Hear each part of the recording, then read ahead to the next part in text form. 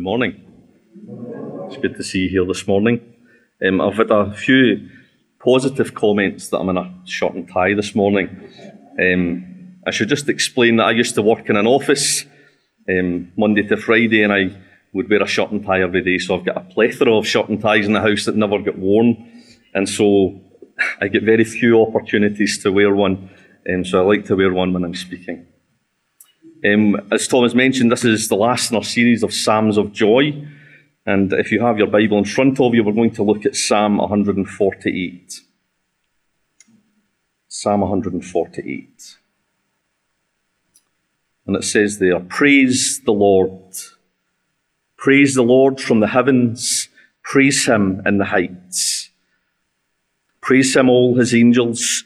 Praise him, all his hosts.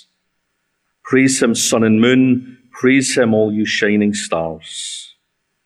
Praise him, you highest heavens, and you waters above the heavens. Let them praise the name of the Lord, for he commanded, and they were created, and he established them forever and ever. He gave a decree, and it shall not pass away.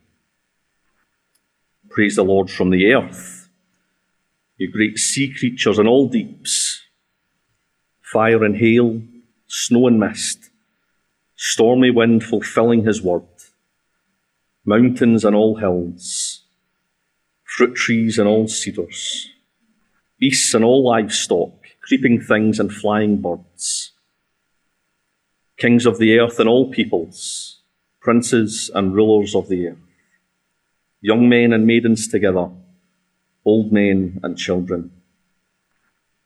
Let them praise the name of the Lord, for his name is exalted.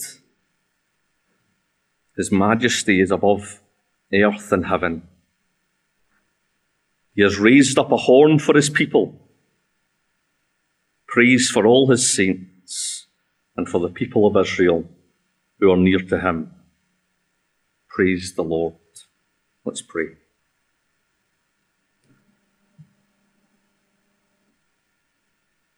Heavenly Father, we have so much to be thankful for.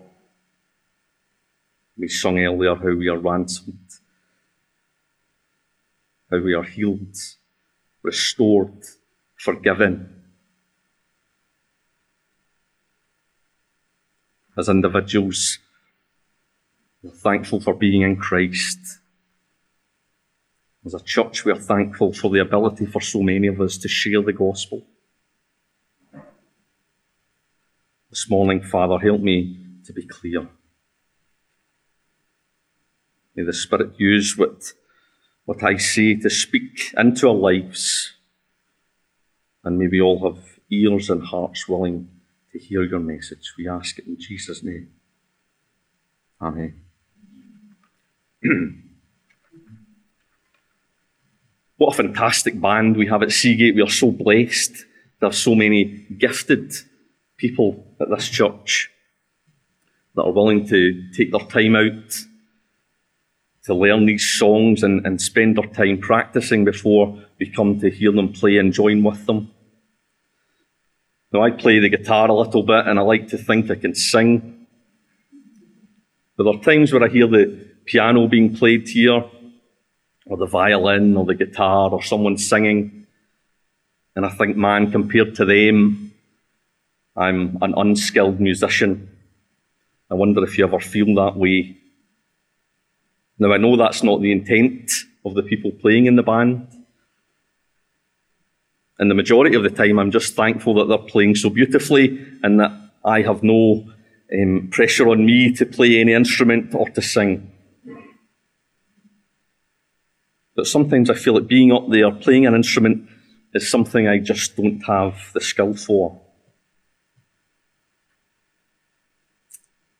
And I want to show you today through this psalm that from the top of the heavens to the depths of the earth, all of nature sings God's glory.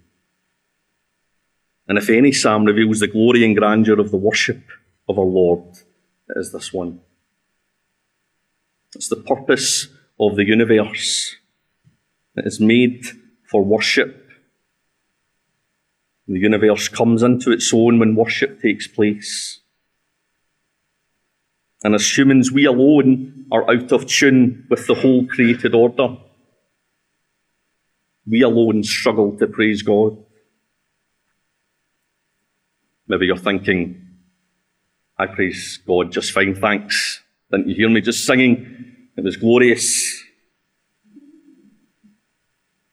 I want to show you that when through grace your soul begins to praise God, you come into harmony with the rest of the universe, with everything that God has created. So let's look into the details of this wonderful psalm. It's split nicely into two sections. In the first 6 verses that we're going to look at first, it speaks about how the heavens praise the Lord. The heavens praise the Lord.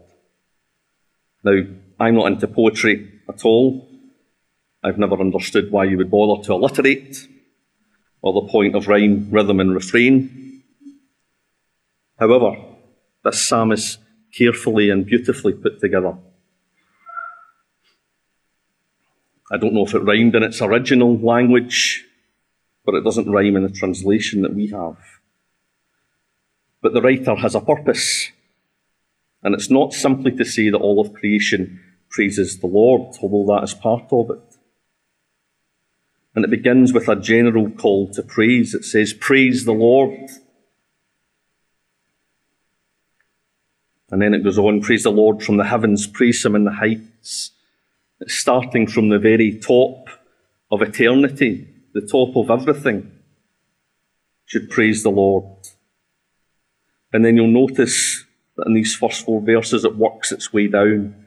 Praise him, all the angels, all the hosts, sun and moon, all you shining stars, you highest heavens and waters above the heavens.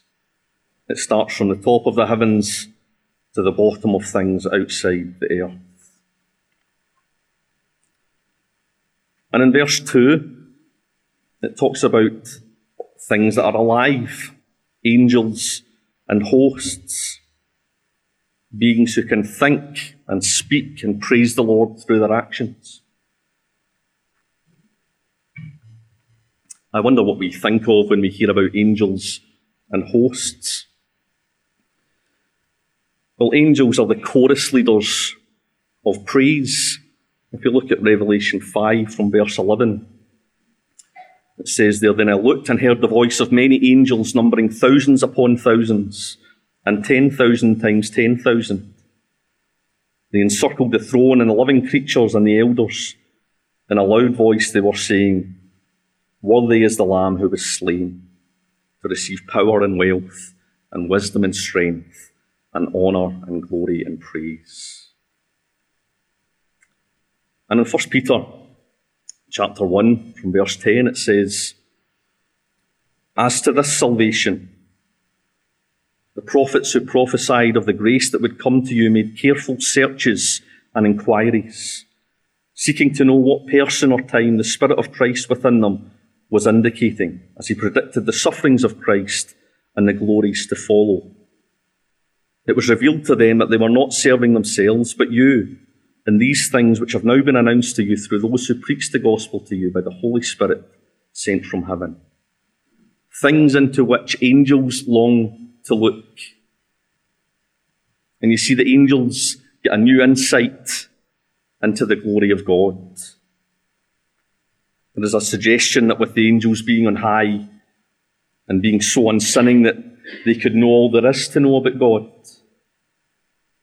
But if we're to believe the psalmists and the apostles, every fresh aspect of God leaves the angels gasping in wonder. This psalm is not mere poetic imagination. But if it isn't, then what is it? Well, let's look at Romans 8 from verse 18. It says there, I consider that our present sufferings are not worth comparing with the glory that will be revealed in us. For the creation waits in eager expectation for the children of God to be revealed. For the creation was subjected to frustration, not by its own choice, but by the will of the one who subjected it, in hope that the creation itself will be liberated from its bondage to decay and brought into the freedom and glory of the children of God. We know that the whole creation has been groaning as in the pains of childbirth right up to the present time. Here we have the whole created order waiting with eager anticipation for the revealing of the sons of God and the completion of human redemption. When man is fully redeemed, creation itself will be brought into the glorious liberty of the children of God. And every deliverance foreshadowing that final redemption will awaken praise in the inanimate creation. And that is a glorious thought. Every time God works mightily on behalf of his people, every time God works mightily on behalf of an individual, there is a corresponding reaction in the whole of creation. In fact, Jesus said so in Luke 15 from verse 3. It says, "Then Jesus told them this parable. Suppose one of you has 100 sheep and loses one of them. Doesn't he leave the 99 in the open country and go after the lost sheep until he finds it? And when he finds it, he joyfully puts it on his shoulders and goes home. Then he finds his friends and neighbours together and says, 'Rejoice with me, I have found my lost sheep.' I tell you that in the same way, there will be more rejoicing in heaven over one sinner who repents than over 99 righteous persons who do not need to repent." It sets all the angels praising his name when a sinner is brought to repentance and faith in the Saviour. And all creation will join in that rejoicing. If it's like that now, what will it be like at the second coming of Christ and for eternity?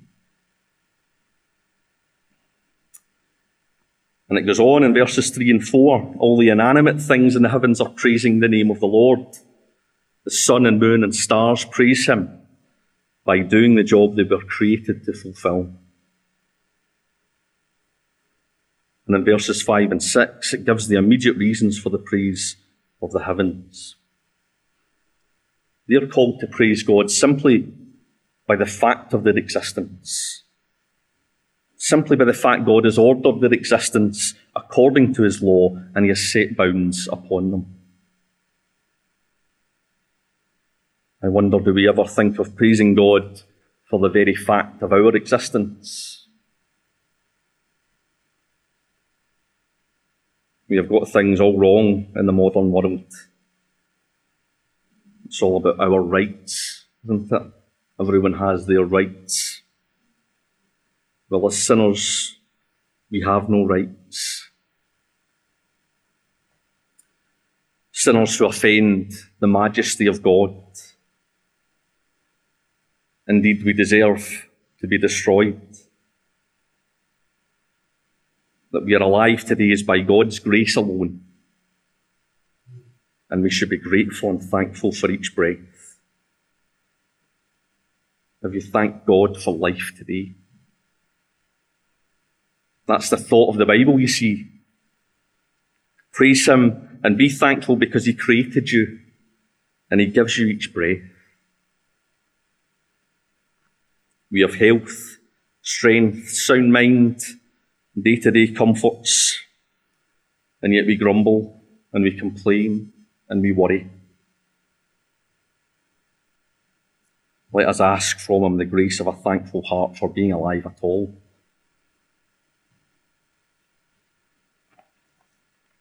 And so we move on to the second stanza, another phrase I dislike, from verse 7. And we move from the heavens praising the Lord to the earth praising the Lord. And the order is reversed. We start from the deepest part, the sea creatures and the ocean depths. And that's followed by demonstrations of God's power in the atmosphere. To us, storms are unpredictable and they seem to be out of our control. but we are assured that they are accomplishing God's will. And the storms are not only the storms we see outside. This is relevant for the storms in our own life. The storms you might be going through just now. We are assured, whatever the storm is, that it is accomplishing God's will and that He is in control. We then move from the sea and atmosphere to the land, where God has provided trees and for food and trees for building and animals and small creatures and birds. Now, it's not often that I see a wasp and think, praise the Lord, or that I hear a flock of seagulls and thank the Lord for their existence. But this psalm tells us that each of these creatures is praising the Lord in their own way.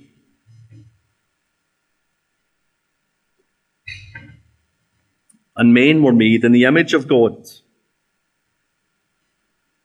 We are therefore the highest creatures in God's creation. And if any of God's creation has good reason to praise the Lord, it is mankind. Because we have the privilege of knowing God more intimately, and we have the promise of one day being like Christ.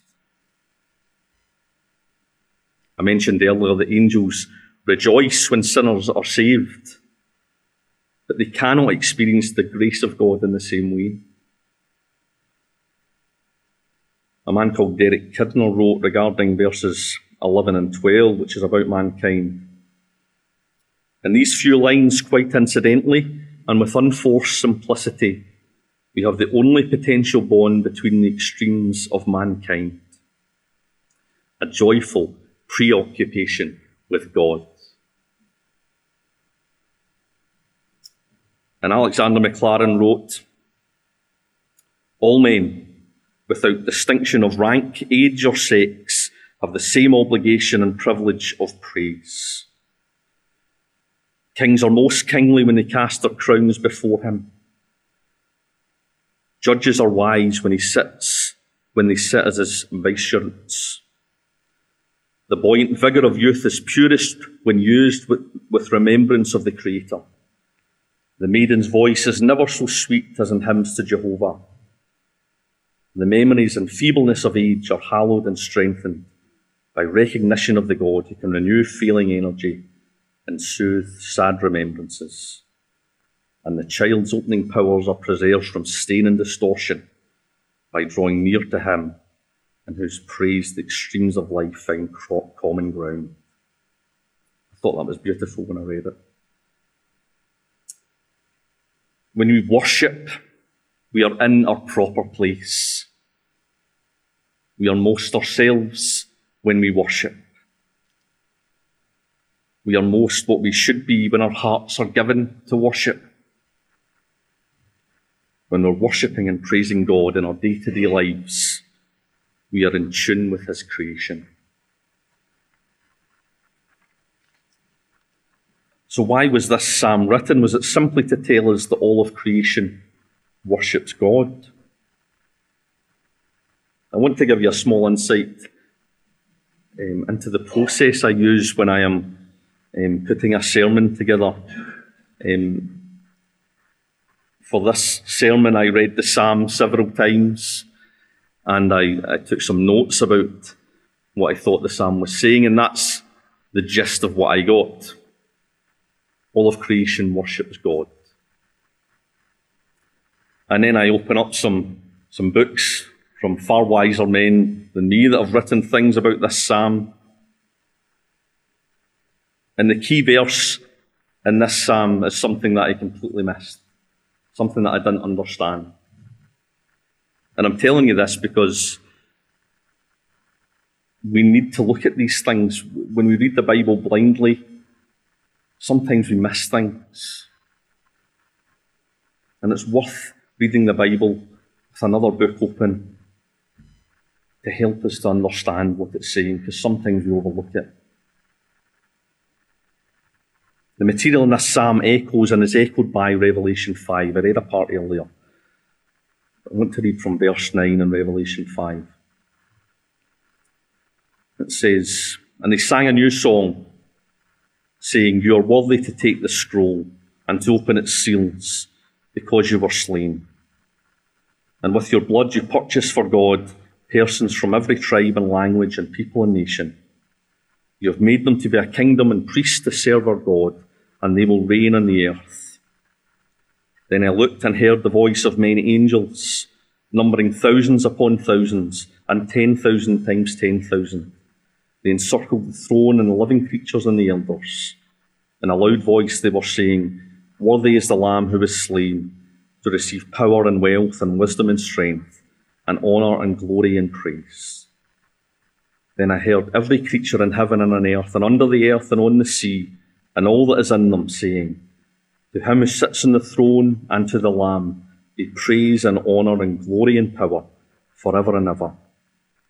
4 living creatures said, 'Amen,' and the elders fell down and worshipped." Now this is a song in Revelation 5, and this song is based on the fact that the Lamb was slain for our redemption, that Jesus died for our sins on the cross. And in the Psalm 148, at verse 14, it says, "He raised up a horn for his people." And this is another illustration of redemption. We see in Luke chapter 1, verse 69, that it says, "He has raised up a horn of salvation for us in the house of his servant David." Of course, this is referring to Jesus. When we read the Psalms, there has to be a Christian interpretation. You see, the primary application of this passage is that God has restored his people from exile, from Babylon. That is why the psalm was written. Verse 14 is all about what God has done for his people.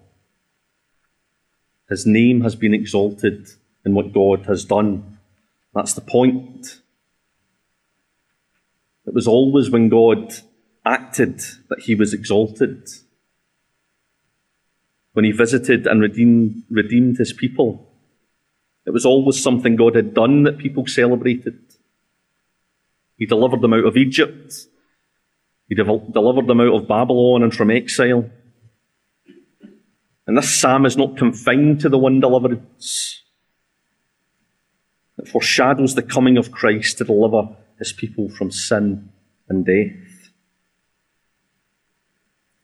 In Ephesians 3, from verse 7, Paul wrote, "I became a servant of this gospel by the gift of God's grace, given me through the working of his power. Although I am less than the least of all the Lord's people, this grace was given me, to preach to the Gentiles the boundless riches of Christ, and to make plain to everyone the administration of this mystery, which for ages past was kept hidden in God, who created all things. His intent was that now, through the church, the manifold wisdom of God should be made known to the rulers and authorities in the heavenly realms, according to his eternal purpose that he accomplished in Christ Jesus our Lord." That's what the psalmist is getting at here. New aspects of the manifold wisdom of God are demonstrated by every fresh act of divine mercy. Isn't this true in our experience? Friends of mine had been trying for a baby for many years. It just wasn't happening for them. And as their friends, one by one, were becoming pregnant, there were many tears over the injustice that they could not become pregnant. And there was many prayers lifted up over several years. And one day,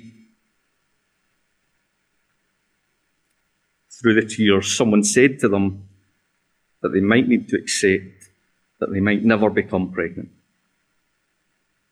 That worshipping God through the pain and disappointment was crucial to their Christian walk. A week later, the couple realised that they were 6 weeks pregnant.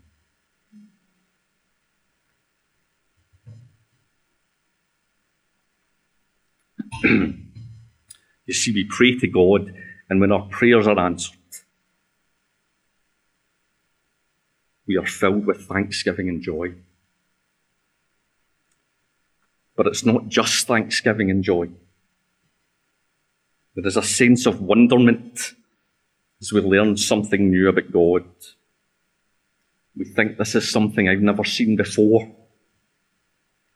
God is indeed mighty, and his ways are different. Finally, I want you to see the contrast for the reason given for praise between verses 5 and 6 and verses 13 and 14.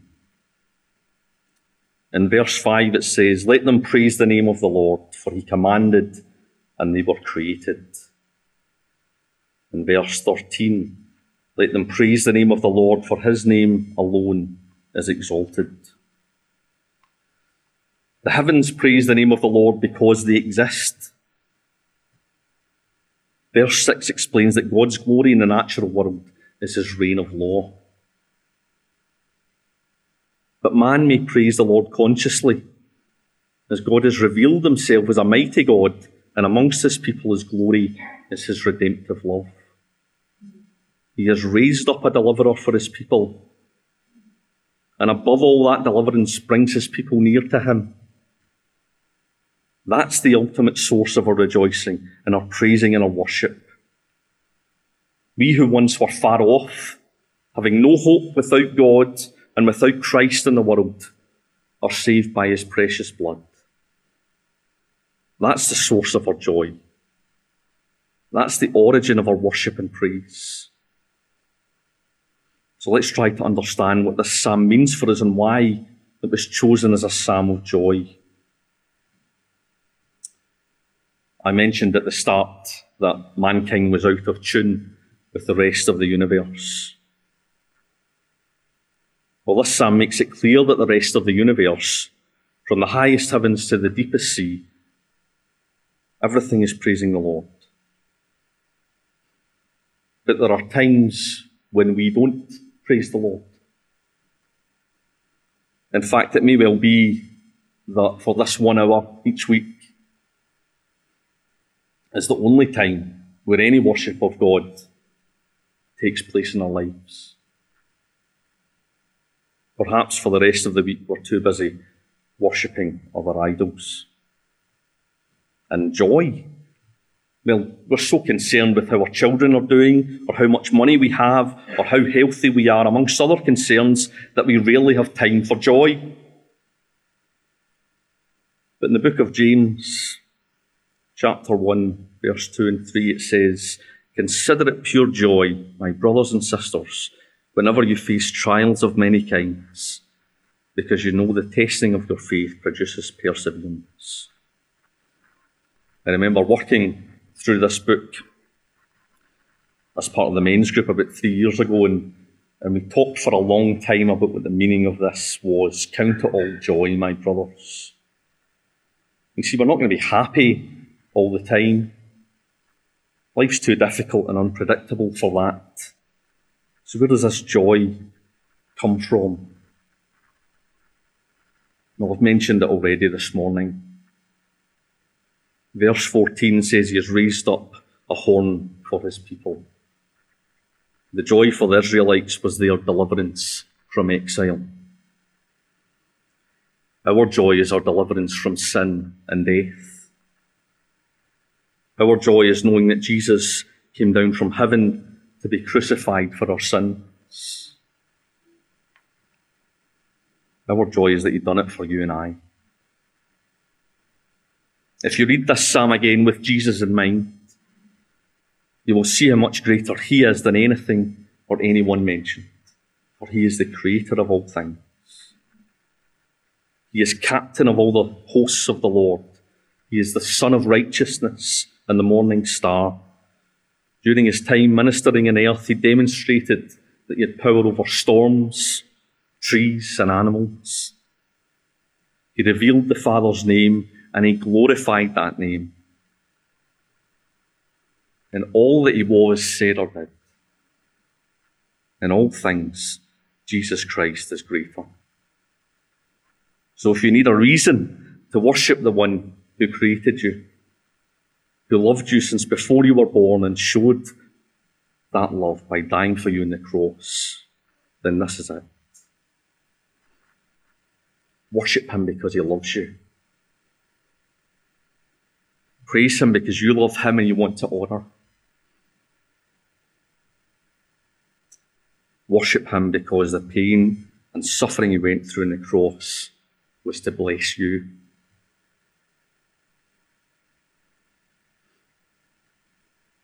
Praise him because he came down from heaven to give his life for yours. Worship him because you've been delivered from sin and death by Jesus.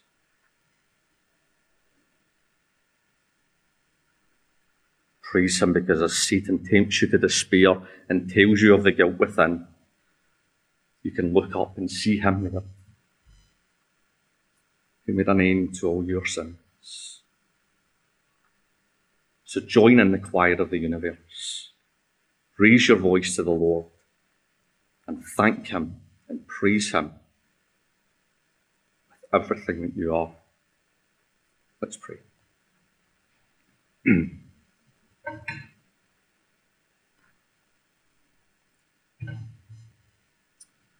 Heavenly Father, when we try to praise you, sometimes we can sense that we're out of tune, but that we're extremely unskilled musicians. And as we've already sung, when we've asked, tune my heart to sing thy grace, by the truth of your word and by the moving of the Spirit in our hearts. Father, glorify yourself before the word and put forth your power to unite the extremes of humankind in the Church of Jesus Christ. Unite the races, the classes, the genders, the tribes, all in praise of you. These things we ask in Jesus' name. Amen.